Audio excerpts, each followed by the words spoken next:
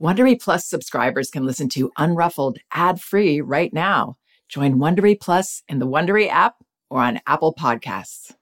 There's nothing like being totally engrossed in a good mystery or thriller. Audible has thousands of immersive audiobook titles to spark your imagination and get your heart thumping. Since it's summer, you might want to check out The Vacation Rental. Very well told and very unsettling. You won't want to turn it off. And since this is a parenting podcast, I should also mention that audiobooks are a wonderfully enriching experience for children because they aren't passive entertainment like other kids' media. They engage your child's imagination and can nurture both listening and language skills. As an Audible member, you can choose one title a month to keep from their entire catalog, including the latest bestsellers and new releases. New members can try Audible for free for 30 days. Visit audible.com/unruffled or text unruffled to 500-500 to try Audible free for 30 days. That's audible.com/unruffled or text unruffled to 500-500 today. You can count on T-Mobile to help keep you connected. After investing billions to light up their network from big cities to small towns, T-Mobile is America's largest 5G network. Plus, when you switch to T-Mobile, families and small businesses can save up to 20% versus Verizon and AT&T. Visit your neighborhood store or T-Mobile.com to switch. Plan savings with T-Mobile, third line free on essentials via monthly bill credits versus comparable available plans. Plan features may vary. Credits stop if you cancel or change plans. Hi, this is Janet Lansbury. Welcome to Unruffled. Today, I'm responding to questions about a child developing emotional self-control and parents that are concerned that they might be encouraging their child to mope or have a sour attitude. Here's the note I received. Hi, Janet. I'm a huge fan of the podcast. It is one of the first things we recommend to new parents nowadays. I'm writing with a question about our soon-to-be 3-year-old. He has great awareness of his own emotions and freely describes them to us, both the positive and the negative. We often talk with him about how to express and work through his negative emotions, and he chimes in with all kinds of strategies of his own, counting to 10, stomping his feet, shaking a mindfulness jar, spending time alone. While he describes all of his emotions and talks freely about strategies to cope with them, isolating himself is the only approach he really embraces in moments of anger or sadness. He'll go to his room and quietly, quote, read to himself or lay quietly with his comfort blanket. I'm so happy that he is aware of his emotions and usually redirects them before causing harm or throwing a full-blown tantrum. I struggle with how long to let him isolate, though. It often runs more than a half hour before he declares, "I'm ready," and comes to rejoin the family. And often he's still a bit fussy. Should we be concerned that we are encouraging him to mope or empowering his sour attitude?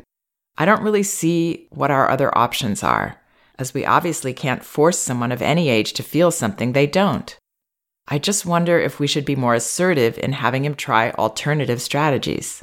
Thanks again for the work you do. Okay, so wow, this little boy sounds amazing.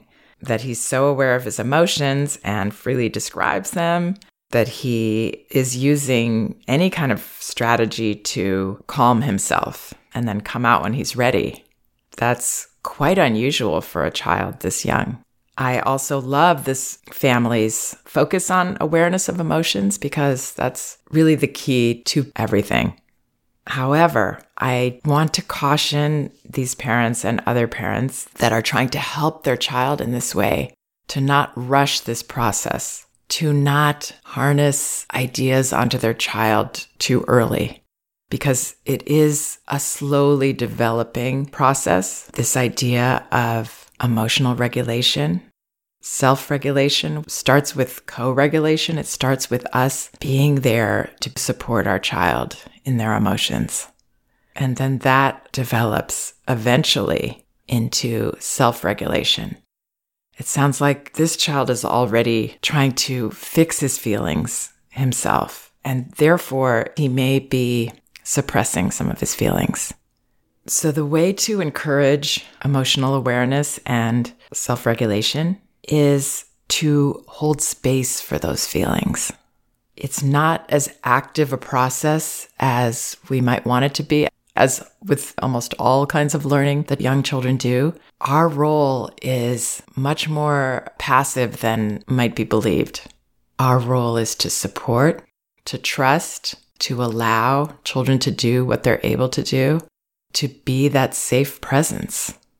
And I think these parents have gotten caught up in too much teaching, too much working with the feelings rather than letting go and letting them be and trusting them. So it seems that they might be harnessing ideas on this boy that he is far from being able to incorporate yet. And I'm going to say that I do have a pet peeve around a lot of the early childhood education that's happening, where we're trying to teach young children mindfulness, and even these products like the mindfulness jar and calm down corner, and getting children to pull it together way before they're ready to, and when the feelings aren't expressed yet. And that's why this parent may notice that his moods are going on for a longer time. And when he does say, "I'm ready," and comes to rejoin, he's often still a bit fussy in their words. That is also a sign he's not really moving through the feelings. He's trying to pull it together to please his parents, because they've been working with him on all these ideas of how he can calm himself down. The counting to 10, the stomping his feet, the shaking a jar, spending time alone, which is what he's choosing because it sounds like he doesn't feel comfortable with the fact that his parents don't want to see him expressing uncomfortable emotions. They're a little too impatient. And I'm guessing it's because there's all this education out there around and products that kids are supposed to start working on this really, really young.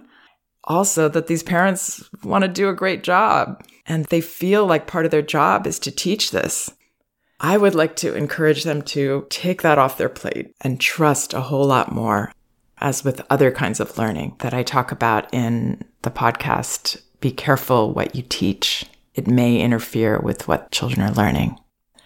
Because in this situation, it seems that he's learning that his parents are not pleased with him unless he pulls it together. And the only way that he can do that is to leave and isolate. I would encourage the parents to totally reframe emotional development, how it works, and their role in it. I wouldn't encourage him to isolate. In fact, if he tries to go away, I would go with him. Once you have embraced this perspective that it needs to look messy for a soon-to-be 3-year-old, and for a 4-year-old and a 5 and 6-year-old and beyond. When children are expressing a feeling, that's the perfect thing for them to be doing right there. That's what they need to do.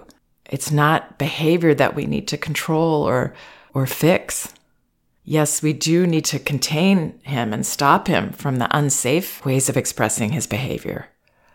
But ideally, it will be completely fine for him to scream and fall on the floor and want to throw things, want to hit, and want to get it out of his body the way that young children do. He can't put it away.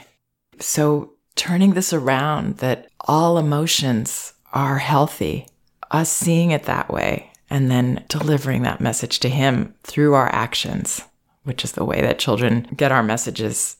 This isn't about helping him work something or you doing any work around it. It's not work. It's a natural process. So at this point, if what I'm saying makes sense to these parents, and it might not, but if it does and they want to shift the situation now, I would not be concerned that they're encouraging him to mope or empowering his sour attitude.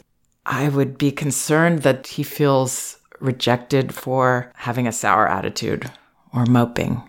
And those are things we all feel like we need to do sometimes, and especially a toddler. They have a lot of reasons to mope and have a bad attitude, and it's healthy for them to do those things. So the big challenge for these parents will be to shift their perception.